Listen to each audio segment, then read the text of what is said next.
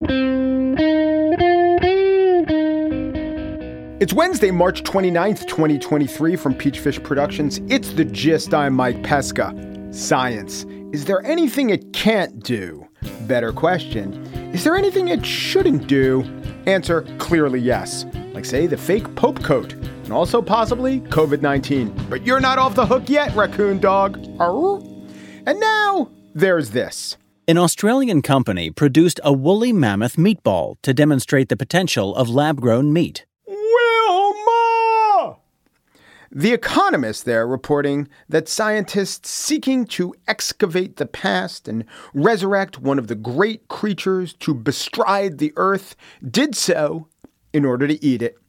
I don't think this is why we were supposed to get into genomic sequencing in the first place. If you ask the guy who thinks woolly mammoth and then thinks meatball, if you ask him, okay, what three people from history would you have for dinner? He might answer from the cannibalist perspective. Copernicus, too stringy. Ben Franklin, well marbled. The report continues. The team used a mixture of mammoth and elephant DNA. They originally wanted to make a dodo dish, but the necessary DNA sequences do not exist. Dodo. What do you need to eat the dodo for? We all know. Tastes like extinction chicken. There was one flaw in the plan so glaring a caveman could see it. No one has yet eaten a prehistoric meatball, but the taste would be hard to verify. Mammoths went extinct 4,000 years ago. Indeed. Which inspired the scientists' next project, Unfrozen Caveman Food Critic. Ugh, give 1 star. Flavor profile too rich, though paired nicely with Riesling. This has been Australopithecus Deliciousness. Join us next time when we review the giant beaver. Castoroides hard and crispy on outside, warm and gooey on inside. Ugh-like. Now smash like button. Smash! On the show, he became the Hulk at the end, didn't he? On the show today, the women's Final Four and also previous 60. We're watching more than ever, but just how much? But first, few jobs in politics are tougher than mayor of Chicago. Just ask outgoing Mayor Lori Lightfoot, who wasn't outgoing enough to survive a runoff. The two men who did represent different visions for public safety and defining what makes a good school system. The term defund the police, and to a lesser extent, the policy of defunding the police, is also a contentious topic in this race. To discuss the candidates, we are joined by Eric Zorn, founder of the Picayune Sentinel and former columnist for the Chicago Tribune, who moderated one of the debates in the lead up to the big day on Tuesday. Join us for Eric Zorn up next.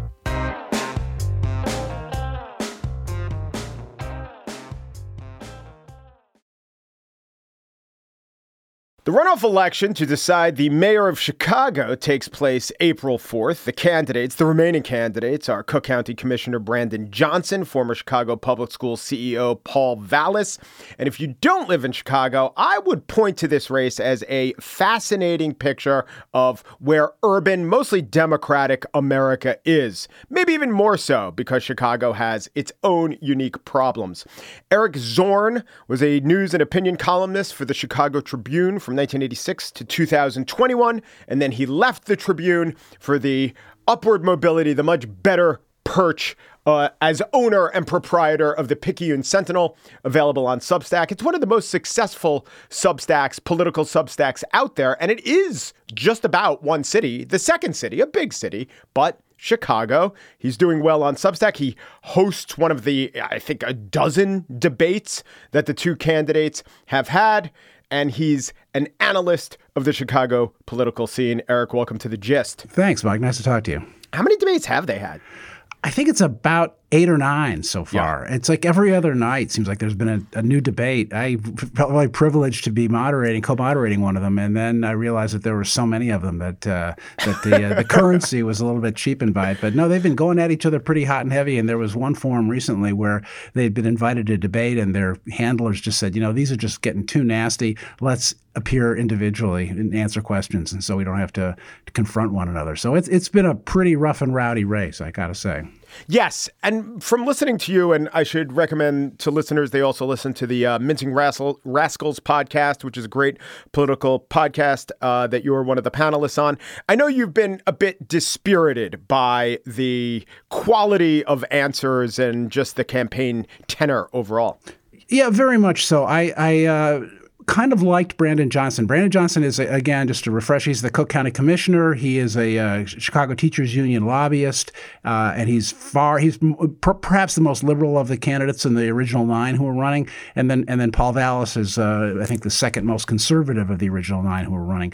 And their answer, and Johnson was, I think, very impressive in the early debates when there were 9 candidates on the field, and he got a couple of minutes in each debate, and he got his talking points out well. He's a very charismatic guy. He's 47, a great talker, and I was very impressed with him in that round. The more I hear of him, however, and I hear this from a lot of voters I've talked to, the more I hear of him, the less I like him, the less enthusiastic I am about him. He doesn't seem to be much deeper than his sound bites. Paul Vallas is more conservative than I am, certainly, and he tends to say things like that he's going to hire back 1,200 police officers who have been retired, which I think is insane. Not that he would try to hire some back, but that as his solution to, or a mainstay of his solution, that 1,200 police officers are just waiting for the Vallas election. And they're like, okay, sign me up again. Right. I mean, like they're going to come back from their fishing cabins in Wisconsin and their nice pensions and rejoin the police force during such a difficult time. So neither of them are giving satisfactory answers. One thing that has come up a lot here is the defund the police slogan that was, of course, had a lot of currency back in 2020. And I think a lot of us, including me, saw that this was a really lousy slogan, very easily misinterpreted and skewed. And Johnson had embraced this slogan and this goal back in 2020. And I challenged him on this during the debate. And he said, well, I said it was a political goal. I never said it was mine. And the audience has groaned. It's like there's such political double talk. Paul Vallas has talked about handcuffs on the police, and clearly the implication being that you got to take those handcuffs off the police so that they can go back to, I don't know, chasing after suspects and beating them or something. You're on the record as saying we need to, quote, take the handcuffs off police. That sounds like a recipe for police misconduct that costs taxpayers more than $80 million a year in settlement costs, and it also erodes the trust that is so vital to violence prevention. How will, quote, removing the handcuffs from police build trust with the community and fight crime? Well, please let me know where I said that, because I know I've been on the stage where one or two of the individuals next to me would make reference to that. But the bottom line is, I have talked about over and over again in columns, et cetera, is to restore proactive policing, and proactive policing that is consistent with the consent decree. And I've said that over and over. It's unclear exactly what he means by that, but then he runs away from those kind of comments.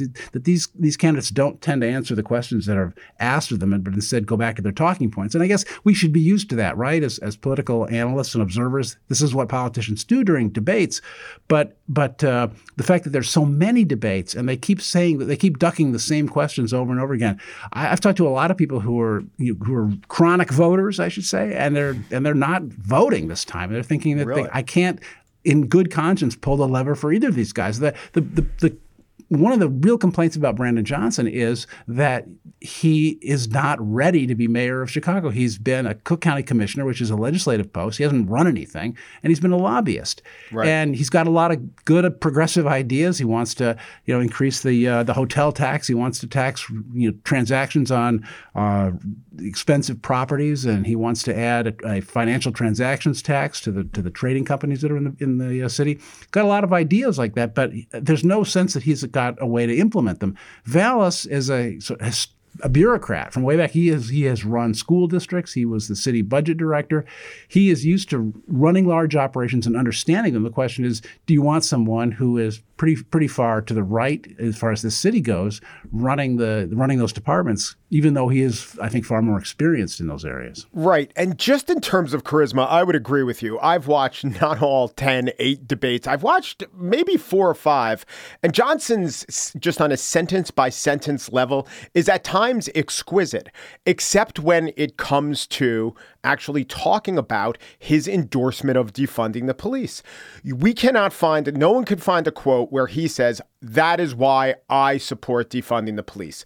But they can find a quote or many, many, many quotes where he was asked, as he was in 2020, right when the protests/riots were occurring, he was asked by WGN questions like, there was rioting and organized looting last night, and you're calling to defund the police. Explain that. And so he doesn't begin his answer with, yes, I am calling to defund the police, but he does explain that. He wades right in, acknowledging the premise of the question later on in that interview. But Commissioner, by defunding the police department, what are you hoping to accomplish?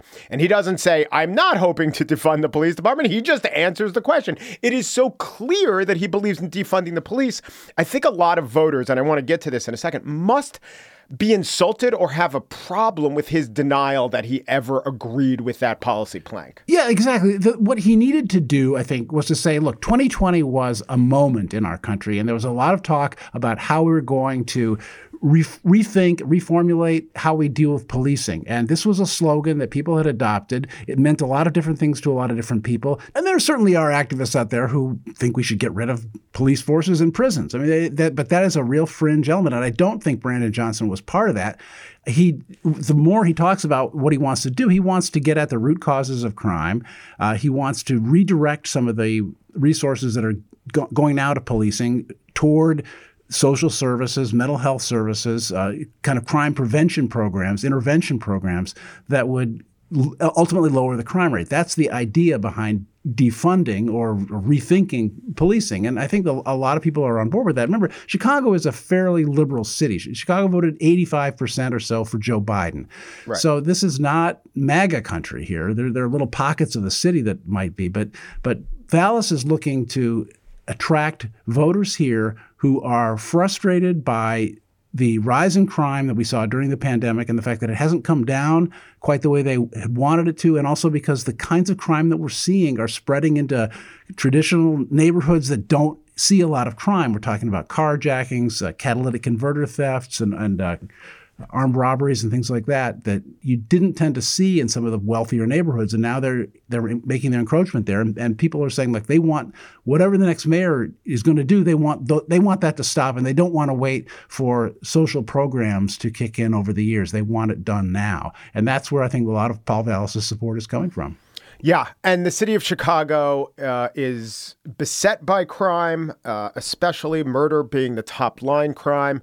It is, in terms of murder rate, the 10th worst in the country. I think it's 24 per 100,000. But it has the most murders in the country. And watching these debates as a New Yorker, I find it interesting because the debate here in New York is about how crime is out of control. And that's sometimes exaggerated, spurred along by our mayor, Eric Adams. But they talk about Los Angeles and New York as let's do it like them. Let's adopt some of the solutions that New York has used to conquer murder, which is kind of curious, but I can understand compared to Chicago. It seems like an attractive set of policies to reach for. Yeah, you got to remember, though, that the murders, the really awful violent crimes tend to be isolated in some of these really dispossessed communities, that it's not the kind of crime that you see on the northwest side of Chicago, the north side of Chicago. It's the kind of crime you see in these inner city neighborhoods, and it has been bad before. Yes. And I don't think that those statistics are really what's driving people's concern. I do think that it's these lesser crimes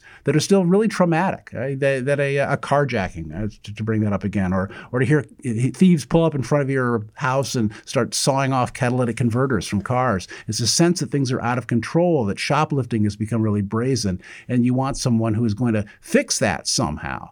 And so I think that's where that comes from. You're right. Chicago's murder rate is not the highest in the country, but there are so many people here, and it's way higher than it is in New York and Los Angeles. And there is a sense of like, we've got to figure out what they're doing right in New York and Los Angeles that we're not doing here. Mm-hmm. And I do want to get to education, but on crime, as I've mentioned to you just now, you can't, it stretches credulity to think that Brandon Johnson didn't endorse defunding the police. However, he's very clear now that that's not what he would do. And he's also clear that what he means is redirect money to social services. And I wonder, as a voter, is it the best practice of voters, do you think, just in terms of civic hygiene, to say, all right, whatever the phrase was then, the guy's pretty clear about what his policies are now? Or should a voter be differently oriented and say, there's one way to look at it, like if he lied about it then, he could lie about it now. Or, if he was really dedicated to the crime solutions that I endorse, he never would have been tempted by defund the police. It seems to me there are a couple of paths to forgiving him for that slogan and a couple of paths for holding him accountable and voting against him because of it. Yeah, that's very true. And I think that his mistake so far has been in not saying just what you said there.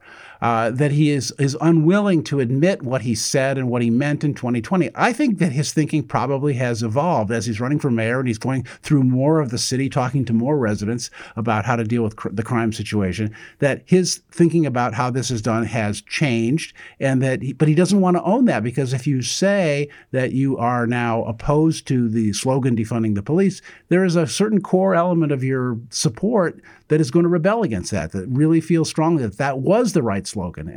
And he's not saying that. There's a similar thing happening on the other side, which is that Vallis gave an interview back in 2009 on a cable TV talk show, and he said that he admitted or said that because of his religious upbringing, he is personally opposed to abortion. But He went on to say that for his entire political career, which is true, that he's always been pro-choice as a matter of law. And that makes sense to me. I know a number of people who are Catholic or follow other faiths who wouldn't choose abortion for themselves, who wouldn't recommend it, but who believe that it ought to be a woman's right to choose. Yeah, among those people are John Kerry and Joe Biden. Exactly.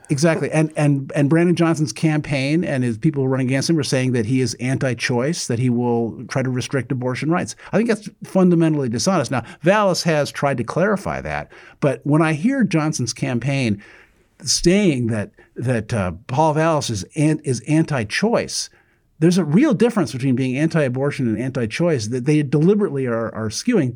By the same token, Vallis's campaign is running ads saying Brandon Johnson wants to defund the police, and Johnson doesn't want to defund the police. Not in that verb tense, not in the present tense. Yeah, and so really what we're talking about here is an election between two different approaches. Now, it is true that they do have different approaches. That Vallis does want to bring the police force back up to its original strength if he can. It's very difficult to do because police departments all over the country are having recruitment problems. But he wants to bolster the police. He wants to spend more money. He's not going to cut the budget. Johnson has talked about cutting the budget. He won't deny that he's going to cut the police budget. He wants to redirect the resources. I think that most people can agree that we do need to fund other kinds of treatment programs for crime, that we do need better youth programs, we need better housing, we need better education, that crime is not just not enough police officers on the corners. It's caused by a lot of different factors. We all understand that. The question is going to be what the priorities are and who's going to handle the situation quickly. And that's, I think that people really want answers. They don't want to wait for, education programs to kick in and social services and mental health clinics to open. They want this crime wave to cease tomorrow. Right. Just to go back to your assessment of the campaign strategy, the messaging around Johnson talking about if he ever believed in defunding the police. Another thing could be going on, which is that among the people he interacts with, among his peers, among the people in his particular part of the Democratic Party, there is a little bit of hand wave where you could say, well, we all know what we meant. And they could generally agree, yeah, we all know what he meant. But the broader Chicago electorate, which isn't very right wing, but certainly includes elements that never believed in that and was always bothered by the slogan, they don't all know what you meant. And so maybe he's just speaking to the people who are already converted, talking inside the house and not recognizing enough that there are many other people who are potentially convertible if you talk about it differently. I mean, in a way, he could win on a slogan if Chicago was the kind of electorate like, say, Portland, Oregon, where 70 to 80% of the people would say, yeah, we all know what you believed in that. But then again, if he were running in Portland, Oregon, it probably wouldn't be a tight race against Paul Vallas. Well, you got to remember, though, that Vallas is much more in the tradition of Old Man Daley, of Rich Daley, his son, and Rahm Emanuel. The previous mayors of our city, besides Lori Lightfoot, have been right out of the Paul Vallas mold of this very middle of the road to right leaning Democrat, and so Vallas is in that mold much more so than Johnson. Johnson would be more of a departure. Lori Lightfoot said all the right things when she came in 4 years ago. And yet she proved to be a big disappointment to people. And I believe that right now a lot of people are having some second thoughts about dumping her overboard because although she had a lot of problems with candor and she did not know how to play nice with others, she did seem to be much more in the center than either of these two candidates are. But it's too late for that. We're going to have either Vallas or Johnson. And like I say, a lot of voters seem to me to be still either on the fence or just not going to vote. They just can't take either of these candidates. And I feel that way sometimes myself, and I never feel that way. I vote all the time. So, and the latest polls, I should say, show them within just a couple points of each other. Vallas is leading by 2 points, 46 to 44 in the latest poll, which has been a pretty good poll. And that's within a margin of error of like 4%. So this race is really a toss-up, and it's not. These guys are not similar. It's a stark choice, and it's been a long time since there's been a real choice like this for Chicago voters. So the other thing I want to talk to you about is that Johnson's strategy seems to be twofold. One is to emphasize his own youth and therefore optimism, change election, those sort of messages. But the other is to emphasize and perhaps exaggerate Vallas's conservatism. There was a time when Vallas even mused about running as a Republican. In the latest debate, when candidates get to ask each other questions, Johnson said, "Will you vow to tell your often angry supporters to stand down, given what we saw on January 6th. Has that been successful? Are people very nervous in the mostly Democratic city of Chicago that perhaps Vallas is a Republican in wolves' clothing, or a sheep in wolves' clothing, or a Democrat in Republicans' clothing? And is this idea of youthful energy in a change election so appealing that might win the day? Well, he's 69 years old, and he has run for governor and he ran and lieutenant governor as a Democrat in the past. And he served with Daley, who was part of the Democratic machine in Chicago for many years. So it's like he does have a lot of Democratic credentials to speak for. He has some conservative leanings having to do, I think, mostly with education and his alignment with the Fraternal Order Police, that they have endorsed him and that he actually helped them in their recent contract negotiations. He did it for free, but he is endorsed by them and he has worked with them. That there is a sense that he is too cozy with the police. At the same time, there is a sense that Brandon Johnson is too cozy with the teachers union. The teachers union is very strong here, and he will be on the same side of the bargaining table with them as they're negotiating the next contract with the city. So there are those things. Has this approach of painting Vallas as too conservative, too much of a Republican worked? I think to a degree it has. When you talk again, you just talk to voters, they say, he's too Republican adjacent. That there's the things that his alignment with privatizing schools and so on is too much. But I do think that this is really going to boil down to people asking themselves, who is going to get this job done and who's going to get it done quickly. And again, and because people say crime is issue 1, 2, and 3 in Chicago. I don't think that it necessarily should be. I think there are some other issues. Housing, education are big deals, and the entire budget problem, transit. Those are all should be very big deals. But people say crime is 1, 2, and 3, and I really think that the candidate whose message resonates most effectively on that is going to win the election. Eric Zorn was a 35-year columnist for the Chicago Tribune. He now runs the Picayune Sentinel. On April 4th, he will have the I voted sticker on one side of his lapel and perhaps a rented garment on the other side. Eric, thank you very much. Thanks, Mike. And for more of Eric Zorn, including a reflection on his time as a columnist for the Chicago Tribune and where he sees the entire newspaper, nay, media industry going, check us out on Pesca Plus. Subscribe.mikepesca.com. A distinct bonus conversation with the estimable Eric Zorn.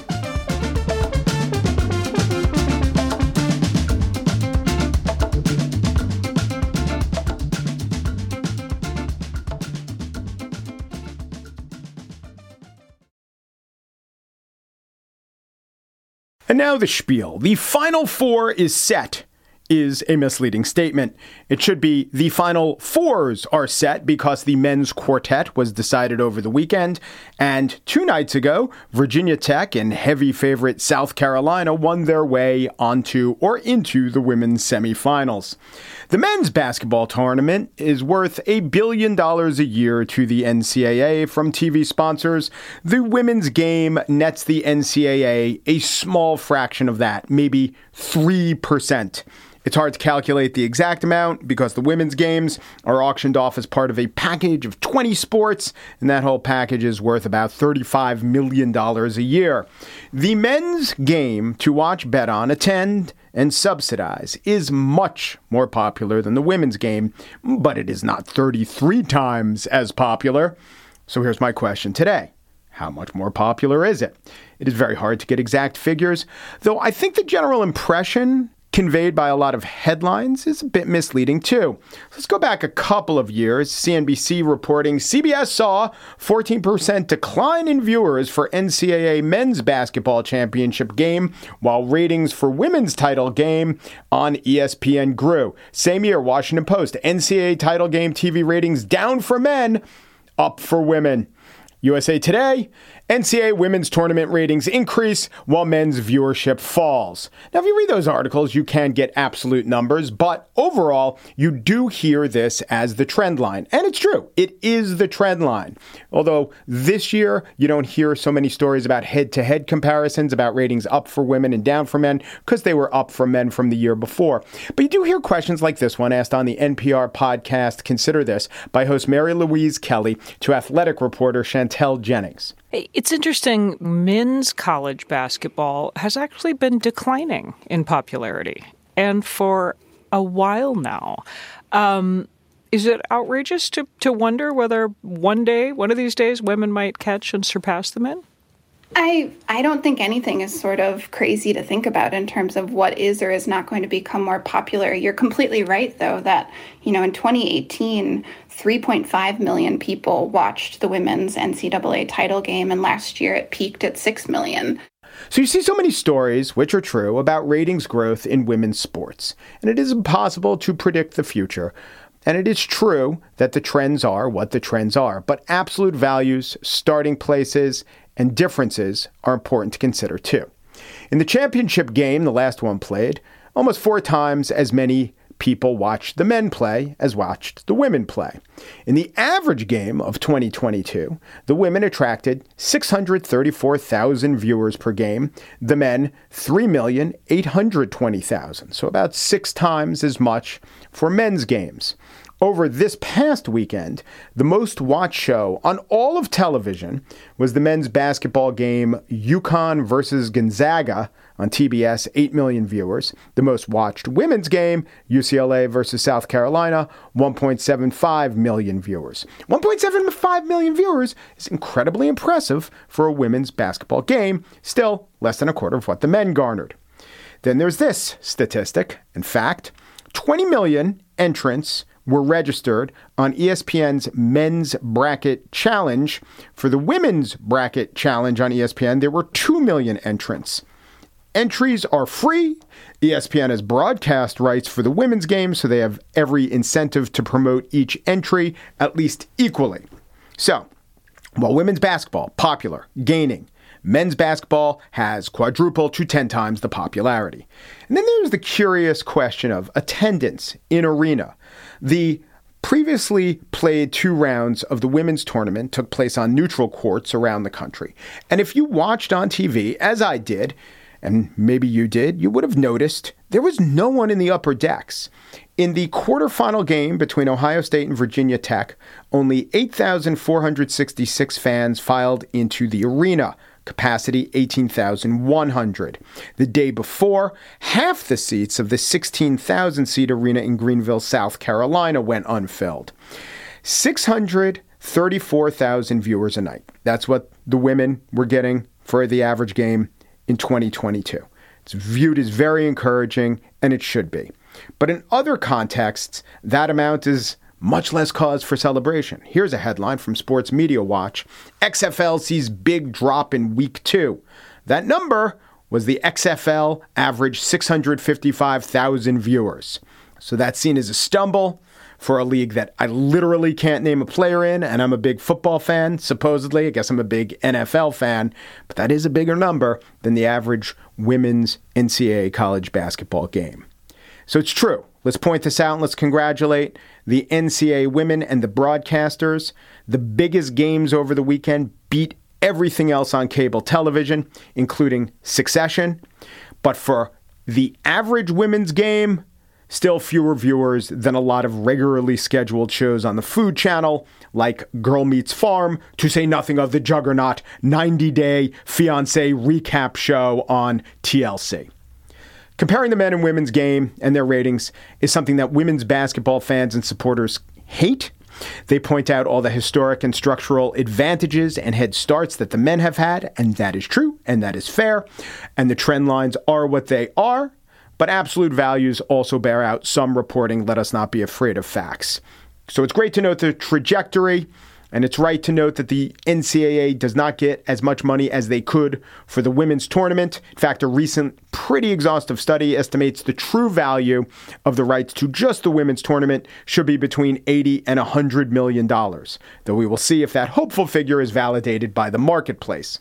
And also of note, and I could be wrong about this, but it does seem that the women's tournament gets a lot of what marketers call free media, updates on newscasts, blurbs on the front pages of newspapers, printouts of brackets alongside the men's. 15 years ago, this was pretty rare. Now there's parity. So as they cut down the nets in Dallas, side of the women's Final Four, I hope I have been able to cut through some of the hype and some of the spin. And as every man and woman who's ever hoisted a three-pointer knows, you gotta have some spin every time you take your shot.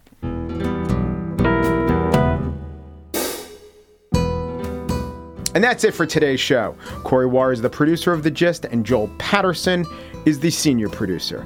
Michelle Pesca is chief of philanthropy for Peachfish Productions. I only do a quarter of the philanthropy at most that she does. It is but a quarter of a quarter at best. The Gist is presented in collaboration with Libsyn's AdvertiseCast. For advertising inquiries, go to advertisecast.com/thegist. Peru, G Peru, do Peru, and thanks for listening. Okay. Well, that's heartening. That's heartening. I'm heartened by that. That's great.